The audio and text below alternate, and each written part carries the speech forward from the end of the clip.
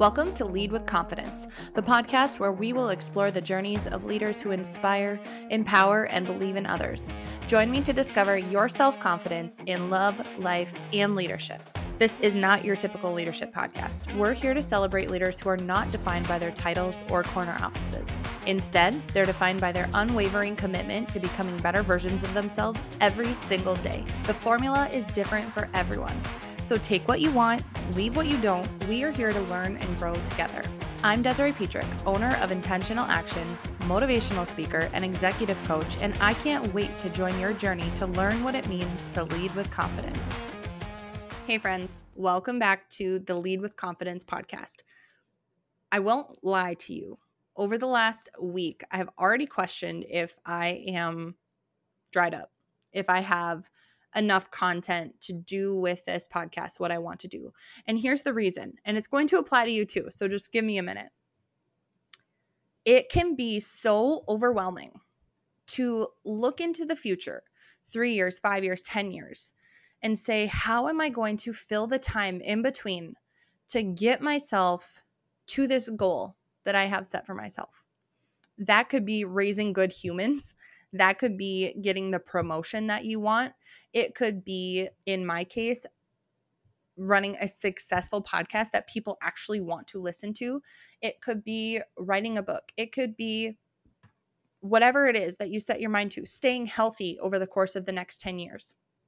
It can be daunting to question how you are going to get to that thing.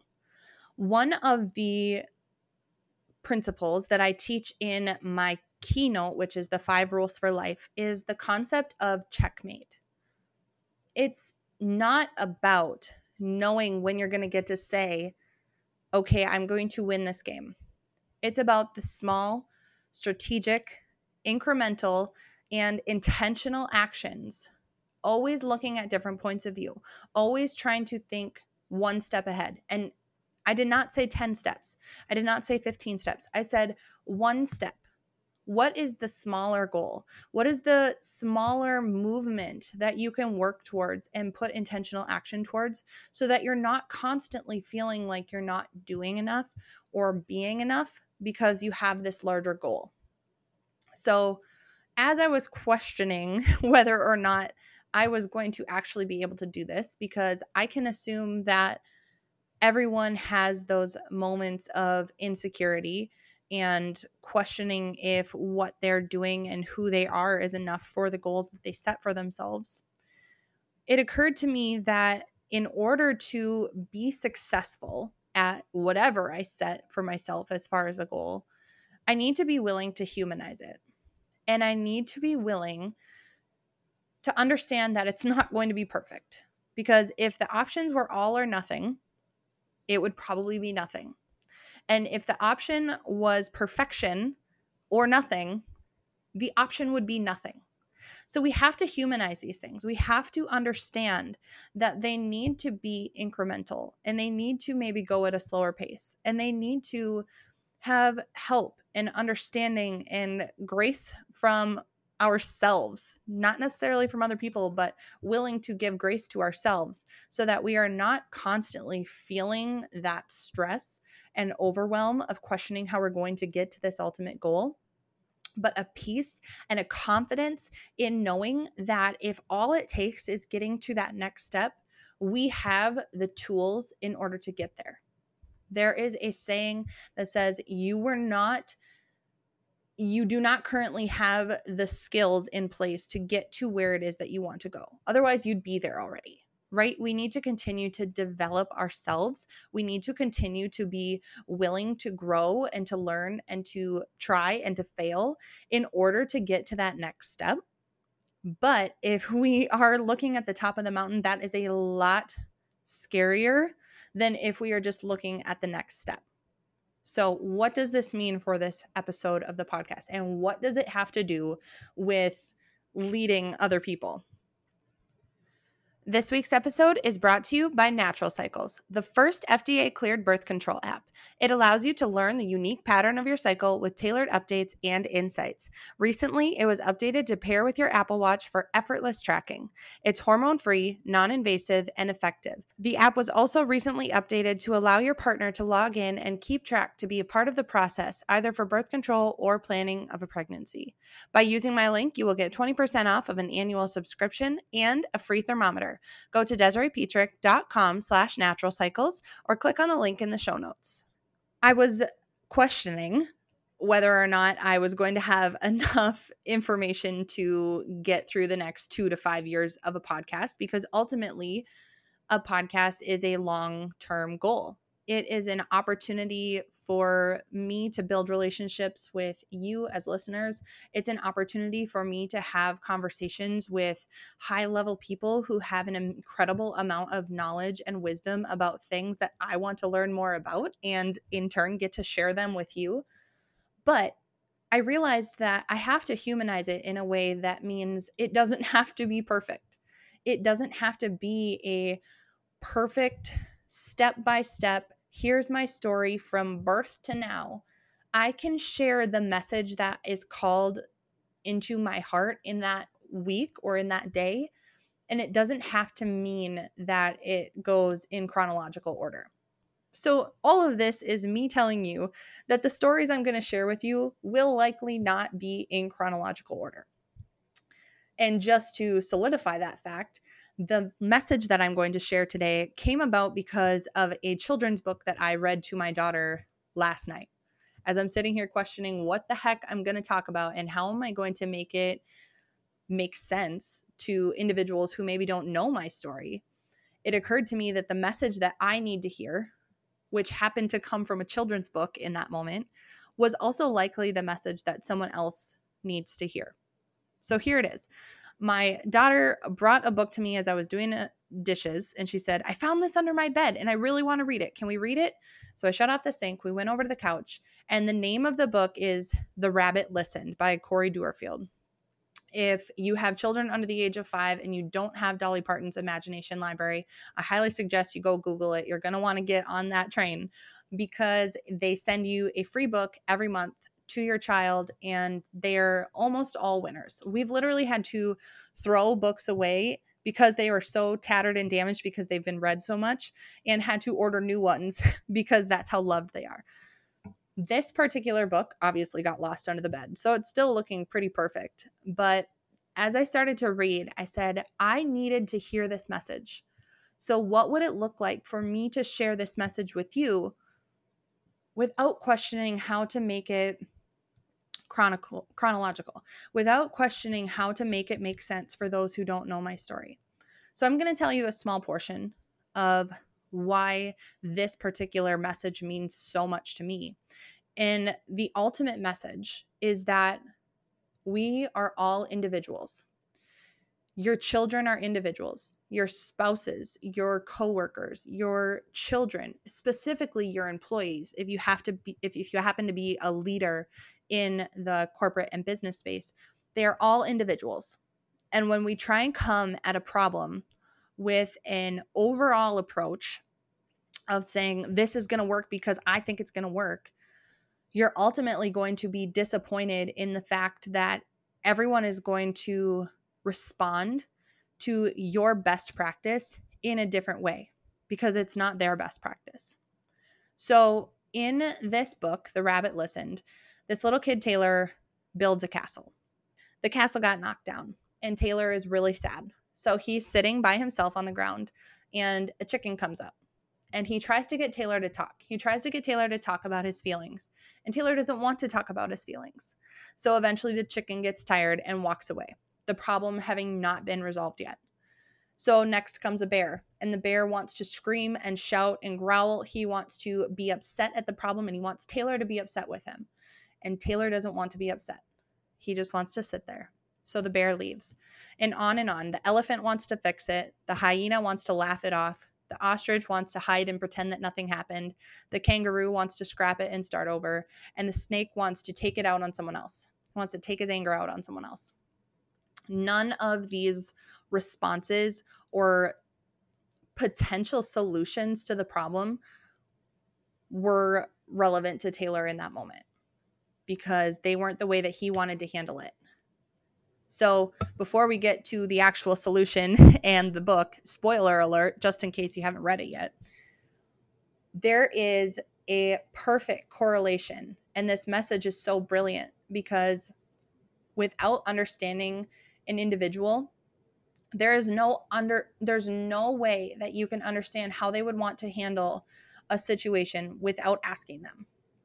Now you're going to say, in a high stress situation where I'm tense, they're tense, a problem is ensuing, shit's hitting the fan, how am I supposed to ask them what it is that they want, especially if they're upset and they won't talk to me?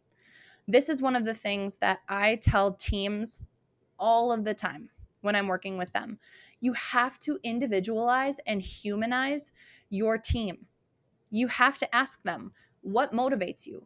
How do you want to be held accountable? What's your best practice in overcoming hard things? How do you want to find praise? How do you want to be told that you're doing something wrong? How often? All of these questions are things that, although they may change, so they're good to talk about more often than not, the likelihood that you're going to understand someone better after asking them these questions is 100%.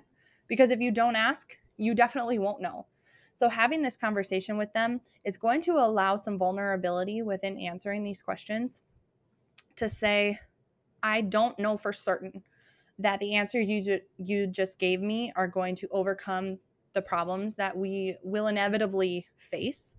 But I do know that I have a better understanding of who you are as a human and how we could potentially overcome this ensuing problem together. The other piece of this, the preemptive piece, is great, and there's a lot of merit in it. But the other piece is that we need to be willing to get uncomfortable, and we need to be willing to be vulnerable. So when you enter a space where a problem is ensuing and you need help in overcoming that problem and finding a solution, we need to be willing to individualize the attempts at fixing the problem. And that's going to come by not only knowing a direction that you can try with your employee or your child or your spouse or your coworker, but also being willing to sit with them in silence, likely uncomfortable silence, and be willing to sit and listen. If all you're listening to is that silence, know that it will end eventually. No one can sit in silence forever. But also know that in doing that, you are creating a space that is allowing trust to build even with no words being exchanged. You are allowing that individual time to process and time to figure out exactly what it is that they need in that moment. Now, talking about it like this makes it sound like it's 6 months to a year that they're sitting in silence. It might be moments. If you can avoid walking in with anger and expectations or a perfect plan that you want to attempt to execute that's going to fix everyone's problems, if you can avoid that immediate response to whatever this problem or situation is, you're going to allow for a much better sense of trust and connection with that other individual because they know that you are willing to see things from their point of view, to see things from a different perspective, and you are willing to meet them halfway. That's going to create a lot of trust. So this can be in the case, and I have to work on my patience too, trust me. But in the case of my children, being willing to be in that space where you're not immediately going to anger or frustration or sometimes guilt, even trying to guilt them into a response, it's not always going to work and it's not going to create the learning opportunity that you want it to, than if you allow them time to come to a conclusion by themselves. In a work setting, and this is the part where I get to share a little bit of my story with you. When I was working as the manager of a dementia facility, I was brand new. I had the college degree that said I was qualified to be a manager, but I did not have any of the social or emotional intelligence that I needed to be a leader of people. So I found myself jumping to conclusions and trying to micromanage and walking into problems or even potential problems with solutions that I knew would fix it. I had no doubt in my mind that I was right, they were wrong, I could fix it, and that was the way it was going to be. There was no discussion to be had. And the cliche is it's my way or the highway. I was doing that out of fear of the repercussions of what it would look like if the problem continued and there was no solution, because ultimately the responsibility as the leader came back to me. It was my responsibility to lead people, not to fix the problem, but to lead people into a collaborative approach in fixing the problem. And I was not doing that. So over the course of 5 years of reading personal development and engaging in trying to learn new things, meet new people, cultivate a community in a way that allows you to see different perspectives and not always assume that you're right, I realized that preemptively asking these questions about how people like to handle situations is going to give you a much better understanding of them. That's great. But in the moment, 99% of the time, people just want to vent. If they come to you with an issue about their coworker, my immediate reaction was to try and fix it with or without asking that employee if they wanted it fixed. Eventually, I learned that they just needed someone to talk to, and they could come up with a solution to the problem by themselves. They could come up with that just by being able to say it out loud. So sometimes holding space for people, sometimes holding that space and being willing to be the sounding board and to be a little bit uncomfortable and to know that you might have the perfect way to fix this solution, but unless they are on board and it meets their personality and their definition of what success would look like, it's not going to fix the problem in their mind. It might fix it in yours. It's not going to fix the problem in their mind. And you're likely going to have the same problems coming up again and again. So in order to make sure that we are listening to our children, our spouses, our employees, our siblings specifically, it's making sure that we're listening both on the front end and on the back end. Being willing to listen so that when they are ready to talk or to scream and shout, or they do want to fix it, or they're willing to laugh it off, or they want to start over and scrap it all, or they want to, well, let's not take it out on someone else. That would be really bad leadership advice on my part, but that happened to be one of the scenarios in the book. That is the only way that we are going to continue to build trust and allow for vulnerability in the workplace and in all areas of our life, is if we're willing to look at it from a different angle on both the front and the back end. The reason that I found this specific message so powerful this week was because it's something that I actually teach a lot. It's something that when I play the leadership game or when I'm in group coaching sessions or individual leadership strategy sessions, this is my number one go-to piece of advice, is get to know your individuals on a one-on-one basis. And some people will say, I manage 100 people. How am I supposed to do that? You do not need to do it for all 100 people. You need to lead by example. You need to be willing to say, here's my immediate team. I'm going to show them what it looks like to have these conversations, and be willing to hold space for people and open up to uncomfortable situations and conversations and be willing to be vulnerable so that they know that they have the strength to do it with their employees. And those middle managers can then do it with their employees. And as we continue to start at the top, we can continue to work our way down so that this becomes an area of culture. That company culture is such a buzzword, but I've said before, what does that mean? It means being willing to grow with and around each other, and knowing that it is a safe space to say how you're feeling, and having people hold space for you and holding space for others, and knowing that no matter what is said, there is a solution as long as you come to it together.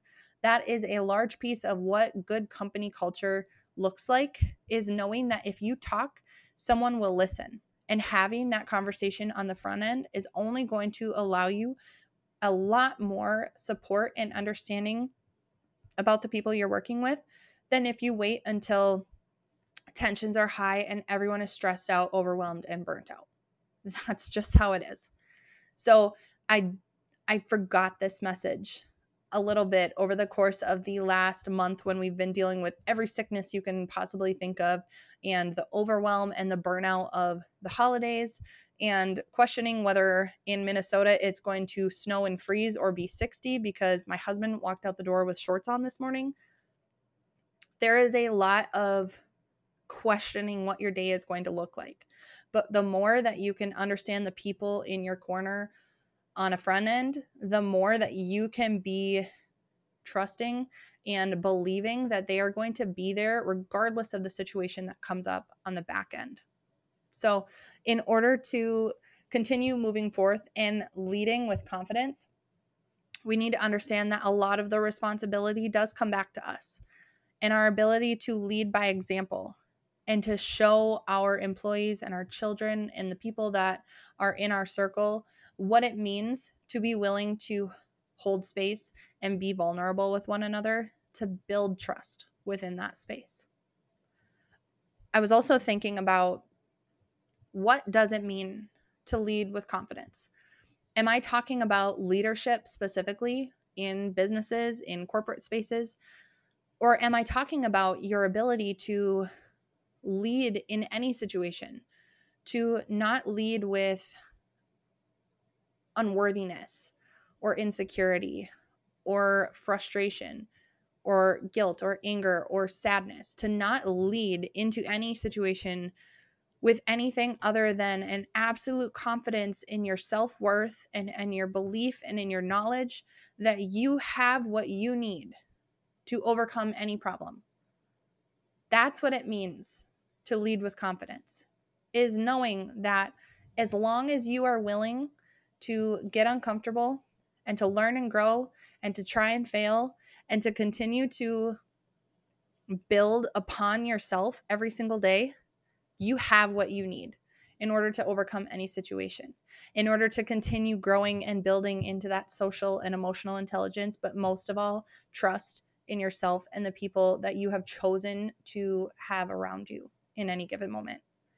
So with that being said, I want to encourage you to go out and lead with confidence. At one point I said go forth and lead with confidence, and I don't watch Star Trek or Star Wars, but it sounded way too sci-fi for me. So go ahead and lead with confidence. Until next time, I am so excited for this next year, this next 5 years, whatever it's going to look like, because I know that if I continue to grow and learn and try and be the best me that I can, the messages that I need to hear are going to be the ones that are going to resonate with you. They're going to be the ones that you need to hear in that moment, whether you know it or not. And if you can think of something that you really want to learn about and know about and need more knowledge on or a different perspective, send me an email at leadwithconfidencepodcast@gmail.com, because I want to have that conversation, whether it's with you in private, whether it's you ask me a question and I can answer it here, because if you have the question, someone else will. It's the same thing I've been saying about a message. We need to be willing to be on this journey of learning and growing together. So until next time, lead with confidence. Thank you so much for joining me as we grow together and learn to lead with confidence. If you enjoyed this episode, it would be so appreciated if you would leave a review wherever you listen to your podcasts. I would love to know which topics you'd like to see covered in future episodes. So send me a message on Instagram at Desiree Petrick, or send an email to leadwithconfidencepodcast@gmail.com. See you on the next episode of Lead with Confidence.